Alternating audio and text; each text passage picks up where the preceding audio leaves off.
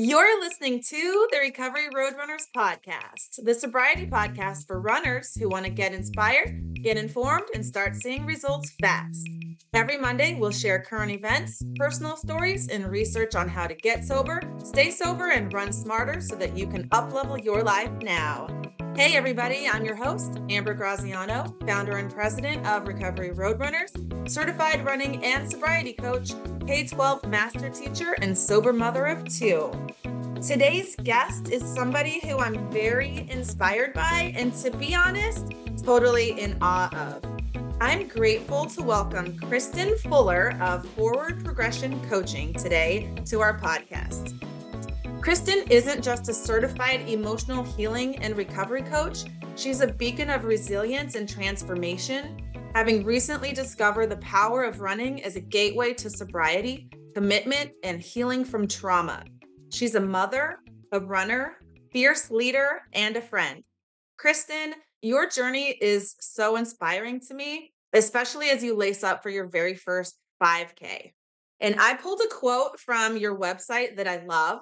When we numb the pain of grief, traumatic events, and difficult emotions, we are also numbing the joy, passion, and excitement in our lives. I love that, Kristin.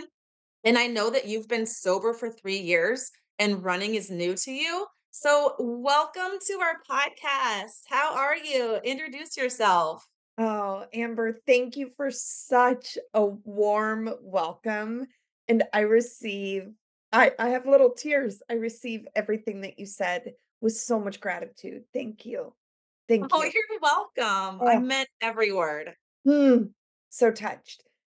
I love that our paths crossed in the sober space, in the coaching space, in so many different arenas that you and I are just two peas in a pod. And I'm so grateful to do this work with you. So thank you for having me. Me too. I feel the same exact way. I feel like we're like soul sisters and best friends, even though we just recently became connected. Yep. Thank you, Gabe. Yeah. I feel the same way. And on this journey, one thing I've learned is a lot of people, when they first stop drinking, one of their biggest fears that they bring to the table is, I'm going to lose all my friends.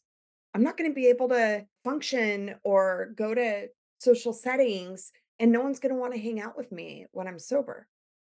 And to that, I say, I'd rather have 4 quarters than 100 pennies. In other words, I'd rather have four, I have more than four, thankfully, but I'd rather have four aligned, loving, present, mindful, committed people in my life than 100 maybe half-ass friends that I go to karaoke and drink with. I'd rather seek soul connections that nurture me, feed me, empower me than have hundreds of just miscellaneous friendships slash acquaintances.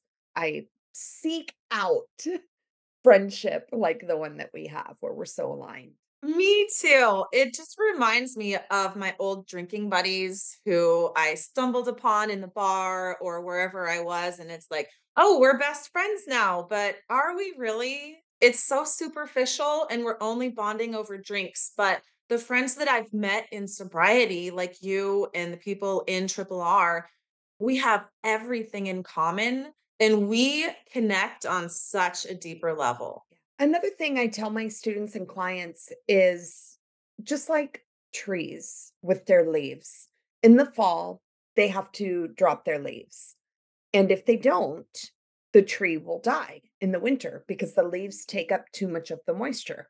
In order for self preservation to stay to its commitment to keep growing and be a tree and give shade, it has to let go of the leaves. When we are in this transition in our lives, and it's time for us to let go of those leaves, those old drinking buddies, maybe a toxic friendship or a toxic partnership. Sometimes people have to drop the leaves of family members. When we do that, it creates space for what is meant for you, for the people who are meant for you, for the souls that will nurture you to be part of your existence. And that is one of my favorite things I tell myself on an ongoing basis because there is grief when you have to let go of an old friendship or an old relationship. But after that grief subsides, the expansion that is left behind creates room for more people to come toward. And it's such an interesting and gorgeous process I've seen over the past 3 years. Oh my gosh, that hits home. I feel that on a deep level, and I'm thinking of people that I've had to let go of, and it's been so hard for me. On the other side of that, all of these new people that came in, it's just such a beautiful process, and it's hard to imagine before you do it that it's not going to be terrible, that it could be better, but in sobriety, we learn that it is so much better. Kristen, you have so much to teach us and share with us today. You told me that you're passionately committed to ending the stigmas around mental health and addiction. So am I. That's why we're soul sisters. So let's start from the beginning, Kristen. What should we know about you and what do you want to tell us today? Ooh, that's a loaded question, girl. Just I know. kidding. I would say what I would love for you to know is that only 3 short years ago, the woman that is sitting here, not even the imagination, not even the dream, not even the idea of the woman that I am today existed. I'm not saying that to brag.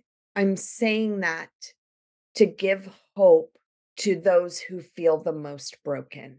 I responded to someone in our community, in your community yesterday that said I'm so broken and just my heart and body remember what it felt like.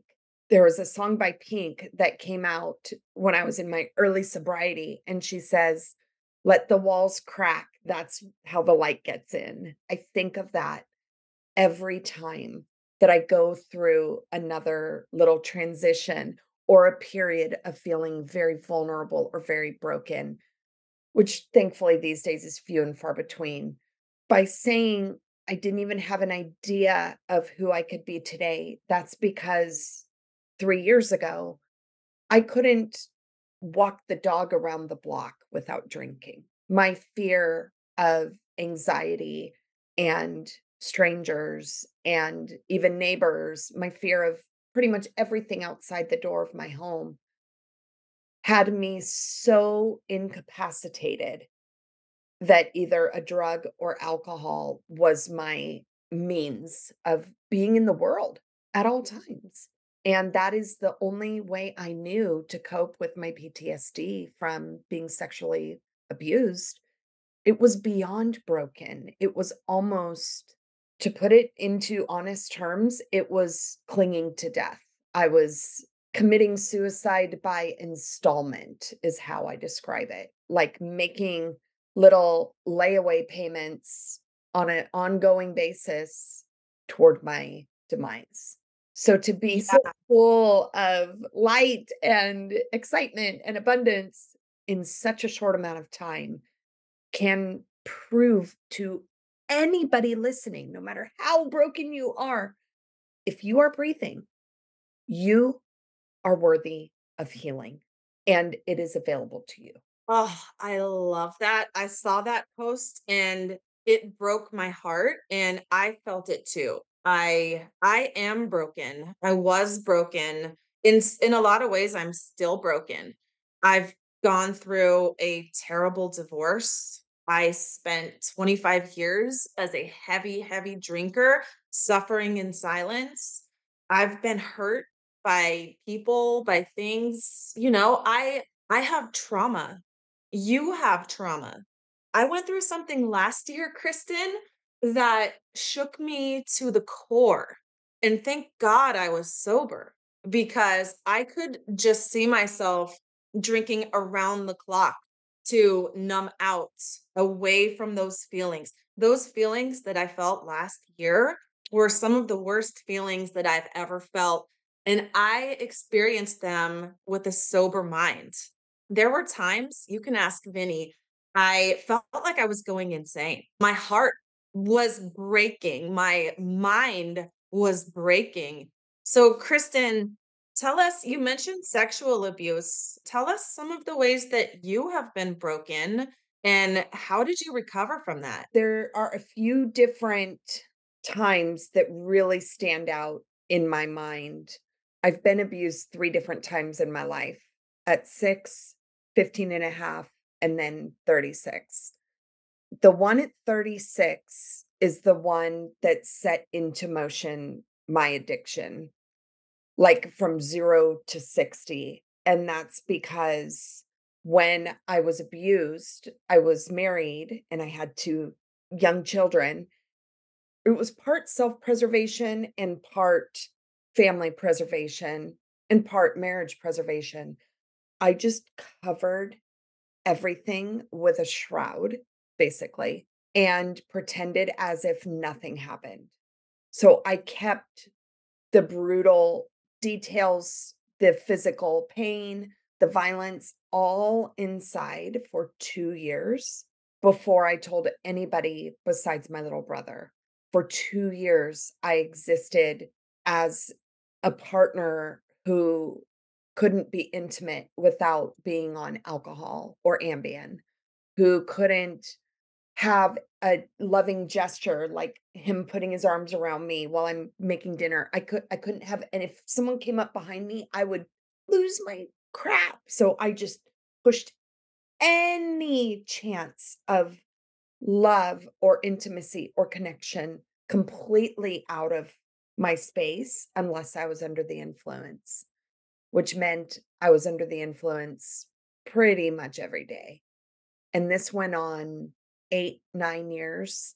In the meantime, the toll that not just the drinking and using drugs did to my body, but the toll what we know about trauma is it's stored in your body. And that started to manifest in physical illnesses. Like my whole reproductive system was filled with, thankfully benign, but still cysts and fibroids. I was like, I measured like 5 months pregnant, even though I was not. It was all tumors and fibroids. And this went on for 6 years that I just suffered because I felt like that was how 40 was supposed to look. This is what I signed up for. And I had just resigned to the fact that I would ever be available for true intimacy, for touch, for desire, for pleasure. I had written all of it off. Basically decided that unless I was under the influence, it wasn't available to me. Fast forward to December 26, 2020. I wouldn't consider it a suicide attempt, although I would consider it extremely reckless behavior.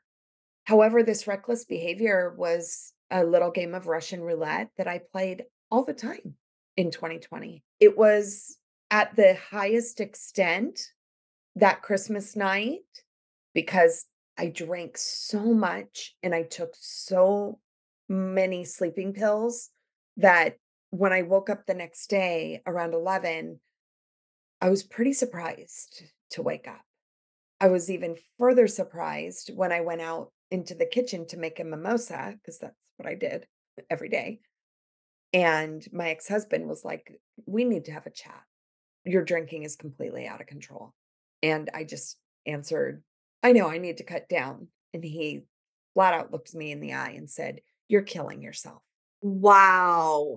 Kristen, I am so sorry that you went through 3 different sexual abuse traumas. Oh, I am so sorry, Kristen.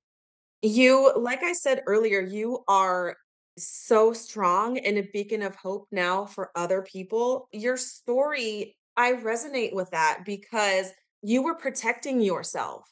Yeah. You you were pretending like nothing happened because life goes on. You had a job, you had a husband, you had children to take care of.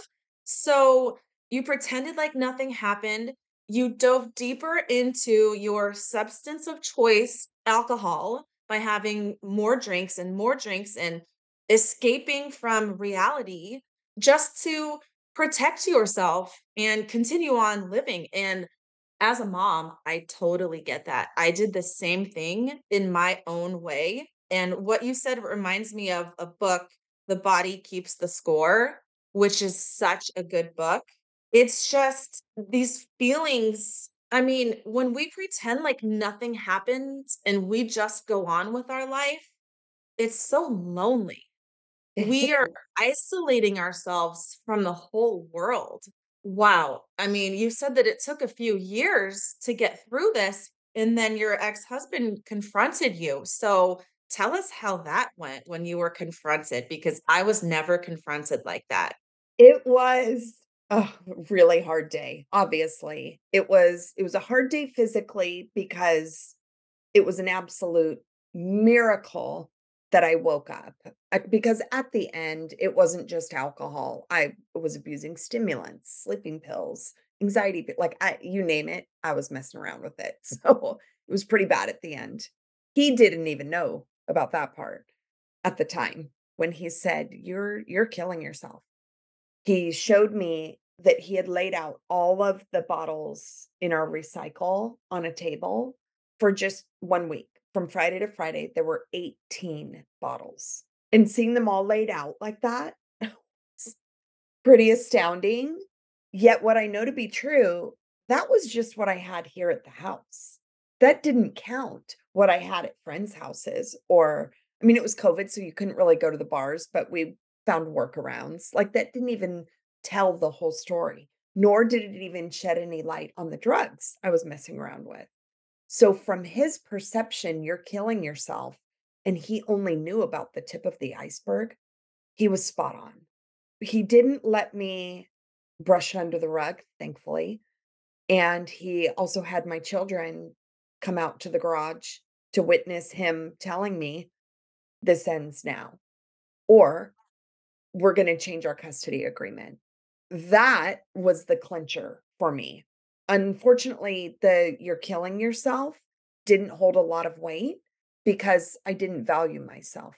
But one thing I never stopped loving or valuing, thankfully, is my children. So when I don't like the word threatened because he had every right. When he stated that this will affect my being around my children, that's when I snapped to it and agreed to 90 days. 90 days of rehab, 90 days of sobriety.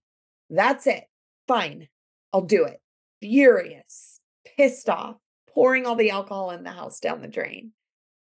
At the end of 90 days, from thinking about this moment always gets me a little bit teary. So, whew, when I wrote March 26th on the calendar, it was almost as if I wrote run 300 miles on March 26th.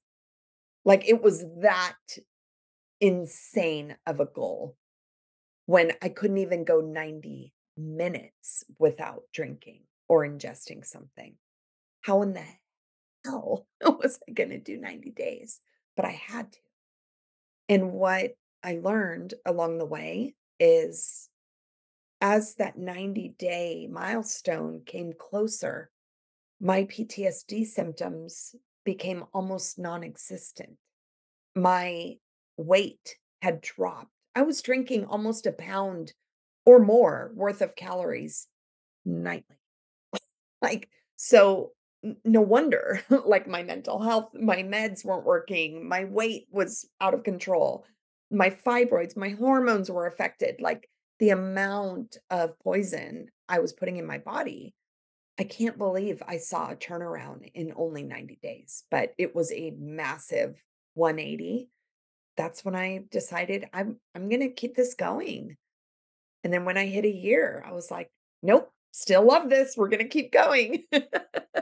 So I just choose to keep going, even though I feel like I'm at a point where I'm starting to branch out. My tree is branching out a little bit, not so firmly rooted in recovery per se, but branching out to healing, growth. I've been working on my spiritual alignment. I've been working on my self love journey. Yes, recovery is still the foundation of the healing work that I do. I just love that now it's not, I have to use my craving card every day or I have to go to a meeting every day. Like I don't have that constraint on myself anymore because I've been able to set down or even exchange pieces of time for other things that allow me to grow. So I'm really grateful for that. We have so much in common, from motherhood to running to our spiritual side to being coaches. What we have in common really is we both decided to get sober to save our families, Yeah. for our children. My children inspired me to get sober. They were 1 and 2 years old, and I could not have done it without them, Kristen, because I didn't have it in me. I didn't have that self-love or that value. I didn't see it as a problem until I had kids. They are the most important thing to me. We have so many listeners who have kids. So can you talk a little bit about how your drinking affected you as a mom? And after you got sober, what kind of mother did you turn into? Oh, I love that question. My drinking affected me as a mom, especially after COVID happened, because my kids would be at the dining table doing their homework and stuck to the laptop for 7 hours. I thought I was being real sneaky having wine in my bedroom so that when I came out to check on them, how's your homework or whatever, I didn't have to drive anywhere. I didn't have to pick them up. I didn't have, there were no activities. Like I had free reign basically to drink all day long. And I did. And the result of that is I had to then nap pretty much every afternoon between 2 and 5. If I'm being very honest, my kids raised themselves in the last 6 months of 2020. Of course, their father was involved, but he was at work and they were home, homeschooling themselves. They didn't have a mother. They had someone that went to the grocery store and made dinner, but they didn't have a mother. When I started to realize that, the first time it really came clear to me was my son is a avid skater and he loves going to the skate park.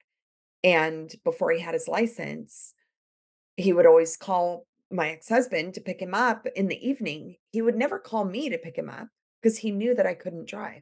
And this hit me like a ton of bricks. I was about 5 days sober, and he called at night and said, "Mom, dad's not answering. Can you pick me up at the skate park?" And I could tell in his voice there was trepidation, and I'm like, "That's weird. Why is he Oh, I've never picked up my son at night in his life at the skate park." That was a freaking wake-up call. Like, holy, I just couldn't believe that for the first time in his life, I was able to drive and pick him up at night at the skate park. And that kind of started a shame spiral. Like, okay, what else did I screw up? And I've learned that I'm no longer available for that shame spiral.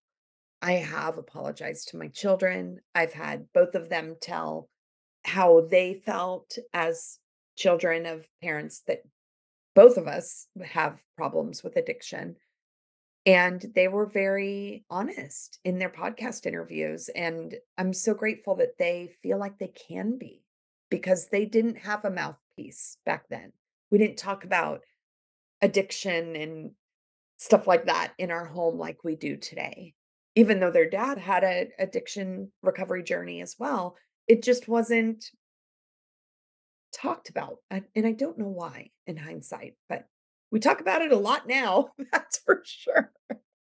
But they got their mom back. They got their mom back. They got not just their mom back, they got a different version of a mom, and this version is mindful, and this version is present, and this version is plugged into them and their cool little lives that they're carving out for themselves. And do I have days where I'm like, "Damn, I wish I did this sooner?" Absolutely.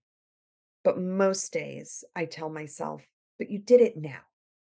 You did it now." Our kids are so lucky. No matter when we choose to get sober, it's the right time for us. It's never too late. And I know the feeling of I lost so many years with my kids. You got sober during COVID. I was fortunate enough to get sober before COVID. I think COVID would have completely unraveled me. I would have been drinking around the clock. I was just like you. I had to take a nap every day. I took the mom nap when my kids were napping. After I got sober, I started to see the most beautiful things happening inside my home with my kids. Like, for example, looking at them in the eyes and actually listening to their little stories and laughing with them, sitting on the floor with them, playing their little games. And we used to love to run around outside, and as I was drinking, I was always drunk and stumbling around and just being kinda careless and just not really paying attention to them, just being in the same space. In sobriety, I remember it was the first week I was sober, and I was chasing them around the backyard like I did every night, but I was there. I Yes. was there for it. I was so present. It was such a beautiful moment for me. I noticed how cute they were, how much fun we were actually having.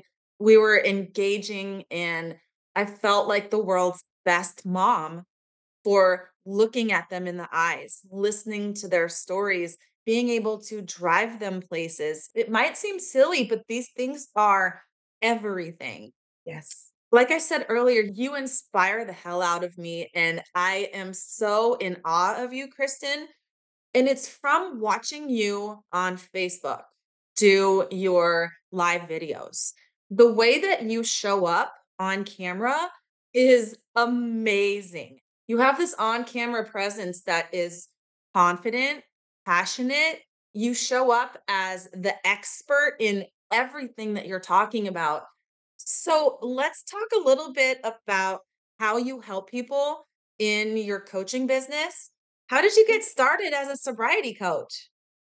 I really appreciate your kind words about my content because there are times where I'm like, are people really enjoying this? Or are they like, here's Kristen again?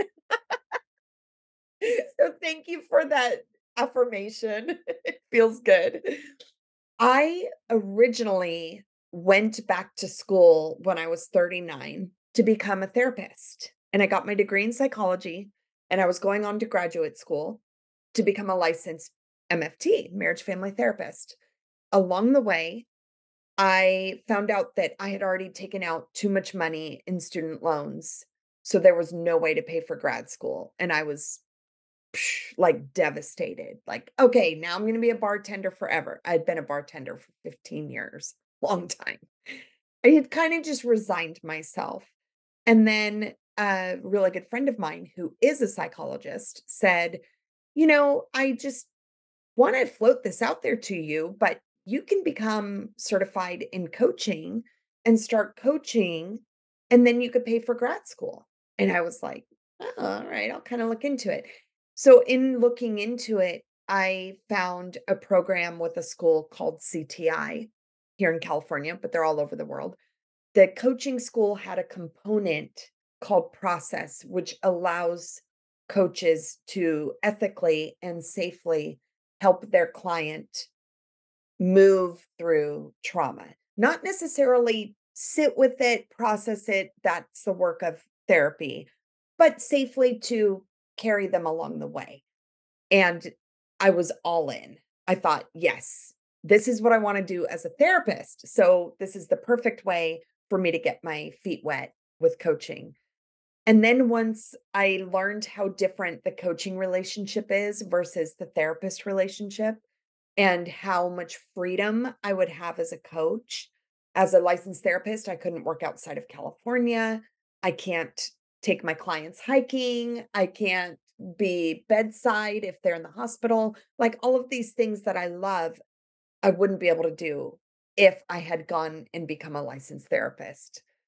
Talk about obstacles pointing you in the direction you're meant to be. That was such such a universal shift for me to choose coaching because now in hindsight, I think as a therapist, I would feel so, like, boxed in, and I love the flexibility and the freedom I have as a coach. I Yeah, totally agree. yeah, And I believe that everyone can benefit from having a coach, a teacher, a mentor. In the past, I've had several coaches for various topics too. I've had a run coach, I've had a sobriety coach. I've signed up for tons of different workshops because I am always learning. I yeah, love to learn. I love to grow. I love to feed my mind with every single topic that I'm interested in. If there's a workshop, I'm going to sign up for it. If there's a coaching opportunity, I'm going to sign up for it. So, Kristen, in your practice, how do you incorporate physical activities like running and yoga into healing trauma and sobriety? for myself or for my clients? Either. For my clients, most of them have endured some sort of physical or sexual trauma. So when my recommendation or my homework has to do with physical activity, I make it very clear to them. This cannot be an activity that is a should. This cannot be an activity that you choose that is a punishment. We're no longer available for punishing our bodies.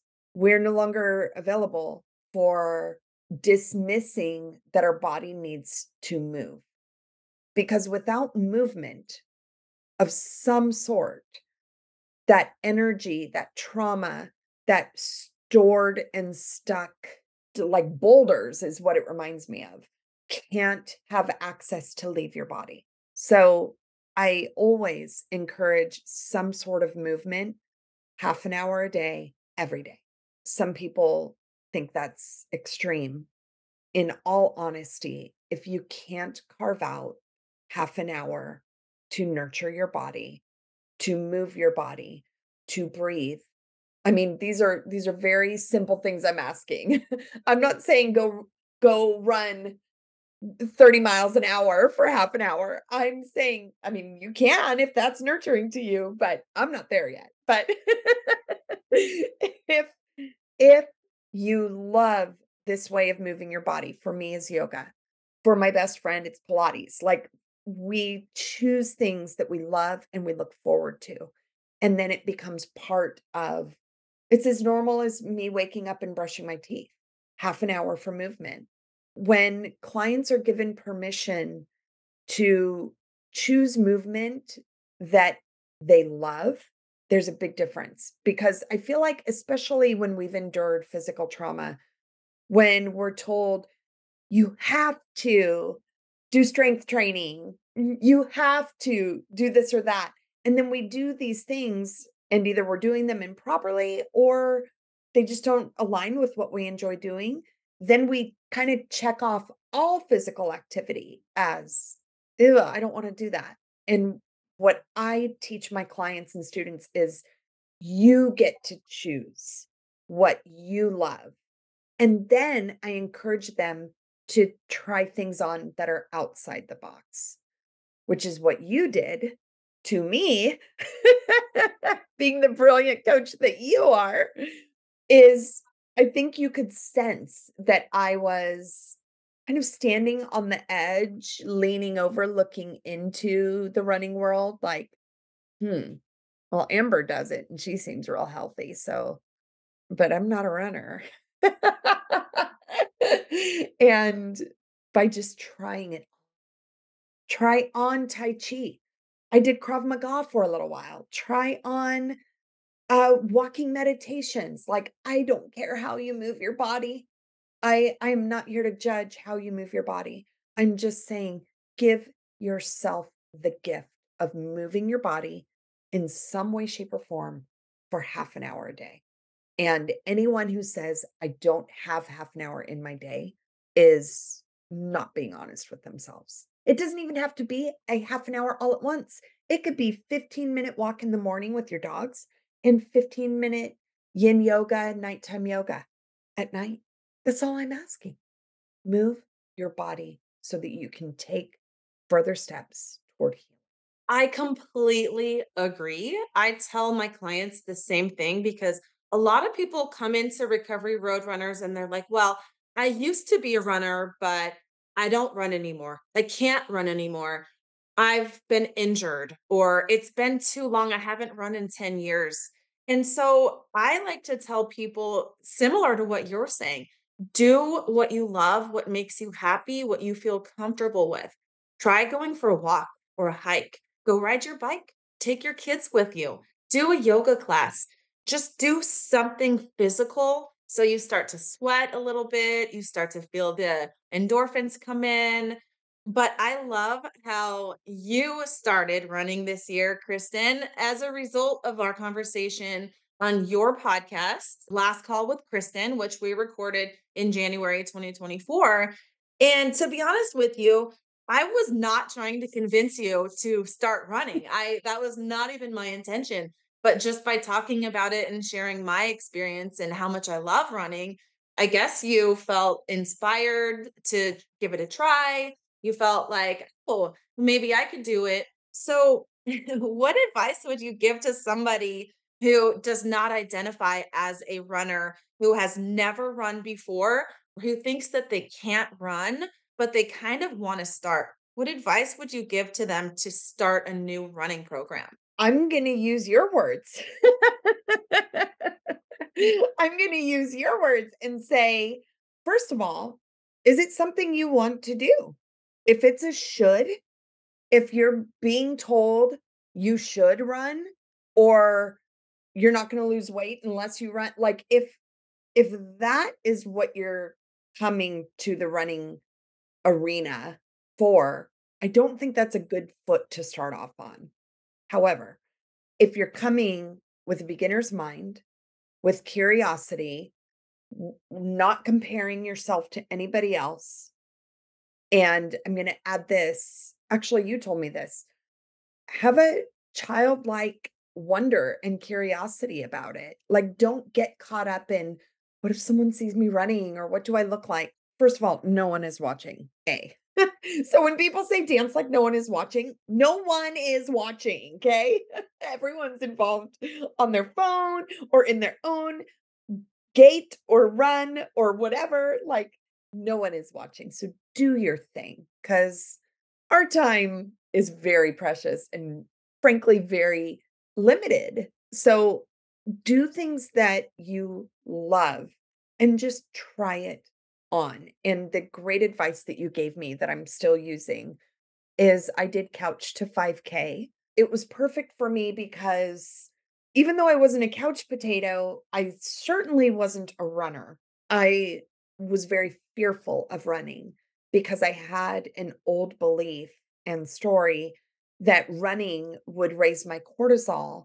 And anytime my cortisol is raised, it feels like fight or flight. And while there is some truth to that, what I know now, being 2.5 months into this journey, is that that is like a feeling of creativity, of excitement. Like when I get that runner's high, it feels like I get all kinds of ideas for content. Like I have to like speak into my phone while I'm running sometimes. Remember to film this or remember to talk about that because I get just flooded with amazing downloads, if you will, of ideas, creativity, energy. I also do intermittent fasting and I run in a fasted state. And I will say my runs are all 40 minutes and under. So I don't want anyone to be like, "Oh my god, you're depleting." I'm not. I'm fine. I eat at 12. I eat till 8, like, I am not harming myself, but the energy that I'm able to harness between my run and intermittent fasting is, like, monumental. I literally feel like Superwoman when I'm done running. So, start slow, try it on, do what feels good to you. I will say a good pair of running shoes, and if you are female, a good bra makes all the difference in the world. All the difference in the world. Yes, you have to have the right gear, and it's taking me years to find the right shorts, the right sports bra, the right hats, the right shoes, the right socks. But once you know, and I'd be happy to share recommendations with anybody because I mean, it's a big deal. You have your phone, where are you going to put it? I mean, you could put it in your fanny pack, you could put it in your vest. Having the right gear makes all the difference. So if you need any recommendations, I'll gladly share some brands with you, Kristen. Do you see a connection between sobriety and running? Like, do you see the similarities between the 2? I do. I think sobriety is a window into the life that is available to you if you stick on the path of sobriety. When you begin a sobriety journey, you experience a lot of things for the first time. My first sober Super Bowl, my first sober birthday, my first sober New Year's Eve. Like these things are firsts. I feel like the clarity that comes with sobriety, the mindfulness, the freedom, I also experience those in my running journey. Yes, so many similarities. And I always tell people who come to me and they're like, "Amber, I went 30 days and then I had a slip. And now what do I do?" And I'm like, "Well, let's say that you're running a marathon and you've run 20 miles and you fall down. Are you going to go back to the starting line or are you going to get up and finish your race?" Sobriety is the same, right? If you have a slip, it's not the end of the world, but people are like, "Oh my god, all the progress is lost. I quit. I start over. I can't do it." I think that running helps us to build up the strength, build up the courage in ourself to keep going in our sobriety journey. And that's why I'm so thankful for running because it empowers me physically, mentally, emotionally. And just like you said, when I'm out there running, I get that runner's high. I get those hits of dopamine that make me feel good and I start to crave that. And when you're quitting drinking and you remove the drink and you feel like there's no joy in your life anymore, it is really important to give yourself sober treats to get those natural highs, those natural hits of dopamine. And that's what running does for me. So that's why I tell people you got to get outside and move your body, run, walk, hike, bike, get those natural highs, and you won't feel so deprived. You won't feel like your life is so empty if you build it up with things that you love, activities you love, people that you love. There's a quote on your website that I love and I want to read it. You said, "When we numb the pain of grief, traumatic events, and difficult emotions, we're also numbing the joy, passion, and excitement in our lives." How do you use that with your clients, Kristen? Because people come to me and they say, "I just feel like it's too much to give up. I don't wanna let it go. It's the only thing good that I have in my life." Mhm. And it's like, yeah, but when you drink, you're numbing out all of the good stuff too.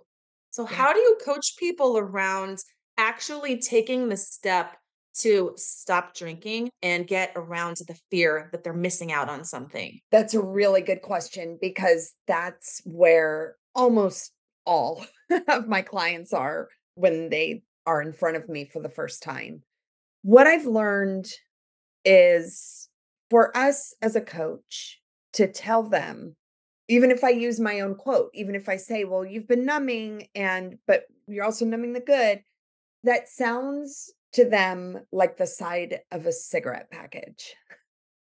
And what I mean by that is, do you know anybody who smokes who gives a crap about what it says on the side of the cigarette pack? I don't. They smoke because they want to, period, end of story. It doesn't matter what the side of the cigarette pack says.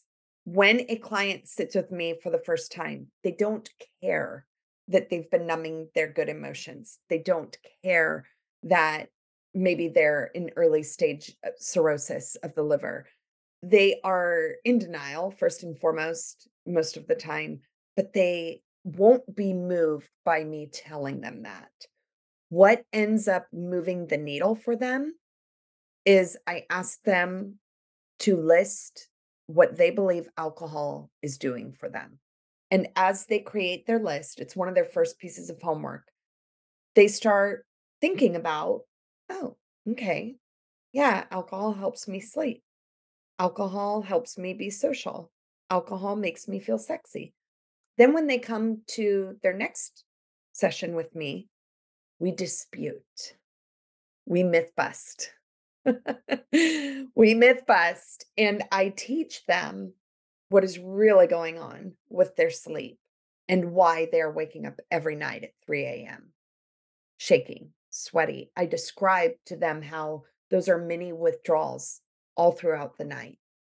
And then alcohol makes me feel sexy, or alcohol makes me patient as a mom, or sexy as a partner.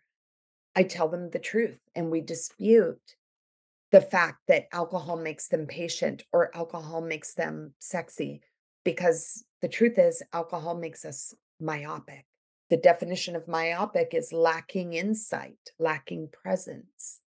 So when you think alcohol's making you feel sexy, it's actually doing the opposite. It's making you unaware and lacking in insight. So once they learn factually, alcohol is not doing those things, then they have some new beliefs to strengthen the foundation of their commitment to sobriety.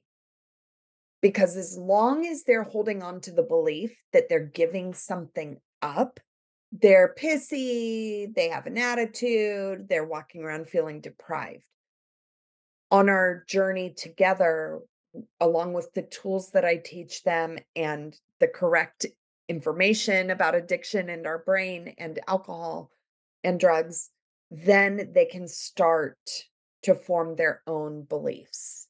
And that way, they're not moving in the world with white knuckles trying not to drink all the time. They are moving throughout the world with freedom because they no longer see a glass of wine as something that they can't have. They see a glass of wine as something they don't wish to partake in, because the life they've created over the past 30, 60, 90 days isn't worth that glass of wine. I love that. Change your beliefs and you will change your entire identity. And there's so many beliefs that we've had as children and young adults that we carry into today that are just not true. These lies that we tell ourselves, like you said, it helps me relax, it helps me socialize, it helps me sleep. Lie, lie, lie. Changing our beliefs is critical to staying sober and being a better runner. So let me ask you this, Kristen. How did you, because I know you struggled with this, you said, I'm not a runner. How did you change your identity and start telling yourselves, I am a runner and I am sober, I am a non drinker? Because if people cannot believe inside their head that they're a runner or that they're a non drinker, it's never going to happen. That's right. How do we get around that? I think the first step in getting around it is just leaning, I'll use a term my coach says, lean into the bravery of what you're capable of. If I'll use my running journey as an example. The only exposure I had to running was through my ex-husband, who's one of my best friends. So, and we still live together. So we're around each other all the time. And he's like, "Yeah, I just ran 50 miles, blah, blah, blah. And here's the mountain I ran." And I'm like, "Ah, I never looked at that." And he had so many complex ways of making sure he lands a certain way. Like, all to me, although I'm inspired by him, I'm very proud of him. I looked at it as, "F that. I am not available for all that. That's way too much work." When I learned more about you and how you had such a compassionate and welcoming approach to running, that I was like, "Oh, I don't have to use Gabe's definition of being a runner. I can find my own definition of being a runner." I'm no longer available for comparing myself to other people who have been on this journey for years, just like in sobriety. I'm no longer available for comparing myself to people who've been on a sobriety journey for 10, 15 years. There's a huge difference. So when I made it my own, and with your help and guidance and having the right shoes and coming across an awesome sports bra, I was like, I'm my own version of a runner. I'm a runner when I run. I'm not a runner because of how fast I can run a mile, although it's getting pretty fast now. I am a runner because I choose to run 3 days a week. And I'm a yogi when I choose to do yoga 4 days a week. And I am a coach and I am a mommy, and like all of these different facets of me are my own definition of what a runner is or what a coach is. And I'm not trying to compete with anybody. That just feels like home for me. Oh, comparison is the death of all joy. Seeing other people's mile times on Strava, seeing how far they run and saying, "I can't do that. I guess I'm not a runner." It steals our joy. So thank you for saying that, Kristen. Sobriety and running, they are not one size fits all. What works for me might not work for you, and vice versa. I think that what really helped me stay sober in the beginning was learning how to be authentically me. And this is what you're talking about. You found what works for you in your new running journey, and it works for you. It doesn't look like what his plan looks like or what my plan looks like, but it is perfect for Kristen. Mhm. And that's what I admire about you. The fact that your ability to show up as you 100%. And I think that's a big roadblock for people because we succumb to peer pressure. We are people pleasers by nature, especially in addiction, and not being able to let go of who people want us to be, who people think that we are, who we used to be. It keeps us stuck drinking, it keeps us small. So, I would love for you to teach us how we can be our most authentic self so that we can serve our highest good. And so that we can let go of these restrictions that people place on us that keep us small. Mm. One of my favorite topics. I love talking about this. I'm going to borrow a quote from Brene Brown because throughout my sobriety journey, I still have found myself trying to fit in or trying to people please. And about a year into my sobriety journey, I was really, really struggling with. Let me just preface this by saying I support all forms of recovery, but I was finding it hard to fit in with traditional 12-step recovery and was receiving a lot of flack for how open I am on social media about my sobriety. And I just felt like I didn't belong. I felt like here I am sober and I'm healthy and I'm doing great, but I don't belong and I'm not connecting with these people and they're not super fans of me either. And I came across this quote that said, "True belonging," by Brene Brown. "True belonging doesn't require us to change who we are. True belonging requires us to be who we are." Also, with the wisdom and knowledge of my girlfriend who's a therapist, she said, "Kristen, what you are seeking is seeking you. You do not have to conform. You do not have to shape shift into a square peg so that you fit into a square hole. You can be loud about your recovery. You can, you never have to say, I'm an alcoholic or I'm powerless if you don't want to for the rest of your life. You get to choose what recovery language defines you." So when I received that permission to no longer change who I was in order to belong, I was able to find where I belonged just being myself. Same with on social media. When I first came into the world of, I'll use TikTok, for example. I'm sure my kids were mortified because they were like, "Mom, you're in your 40s. Why are you on TikTok?" But then I started building a community and meeting they have a huge sober and recovery community. So as I started to broaden this community, I just fell in love with giving value, offering tips, tools, resources. It became something that I was celebrated for being authentic, celebrated for saying I didn't fit in traditional recovery, celebrate instead of being like admonished or, "Shh, we don't talk about that." I was free to talk about all the things. Sometimes I I catch a little flack or, everyone has haters, I guess.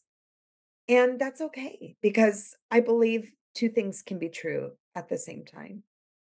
And at the end of the day, I love that everybody is free to choose what works for them, what makes them feel supported, loved, connected. And nowadays, there are so many possibilities out there.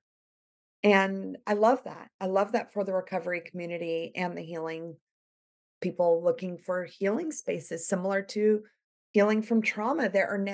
There's tapping, there's meditation, there's yoga for trauma specifically. So there are so many different ways to come as you are, to come as you are, as gorgeous and beautiful and brilliant and shiny and juicy as you are. Just show up. Just show up. What you are seeking is seeking.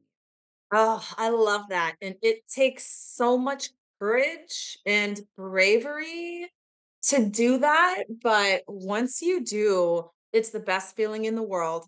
It is so freeing to be around the people that your tribe, the people that support you, the people that get you, the people that you love to talk to. All the people inside the recovery community and the running community, we get each other. We don't have to pretend anymore, you know? A lot of times the people that we hang out with inside our, regular circles of friends and families, they don't get it because they're not in recovery.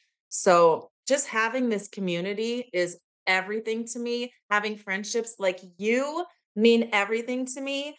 And I love it when somebody with a big personality shows up as their authentic self. I see that in all of your videos. Me being able to show up as my authentic self has been eye-opening because I'm like, "Huh, I didn't know that about myself," or "Wow, I love the sober Amber so much better than the drunk Amber." So, Kristen, this has been such a fun conversation. I just wanna ask you before I let you go about your first race that you've signed up for. So, how are you training for that? What goal do you have, and how are you feeling about your first race? I'm so excited. So I signed up for that race when we did our podcast recording, which I think was like December 28th, or it was before the very beginning of the year. Your advice to me was just sign up for something and then, work toward it. And I thought, all right. So I found a 5K locally, and it is the third weekend of March. And I've been doing couch to 5K 3 to 4 days a week. And I'm up to 8 minutes of running and then a 5 minute walk and then 8 more minutes of running and then a 5 minute cool down. So 8 minutes of running sounds pretty small, but from the perspective of where I was in, say, November, that's a real big deal. And I've found awesome music that I run to. It amazes me how much it's become part of my life and something that I look forward to.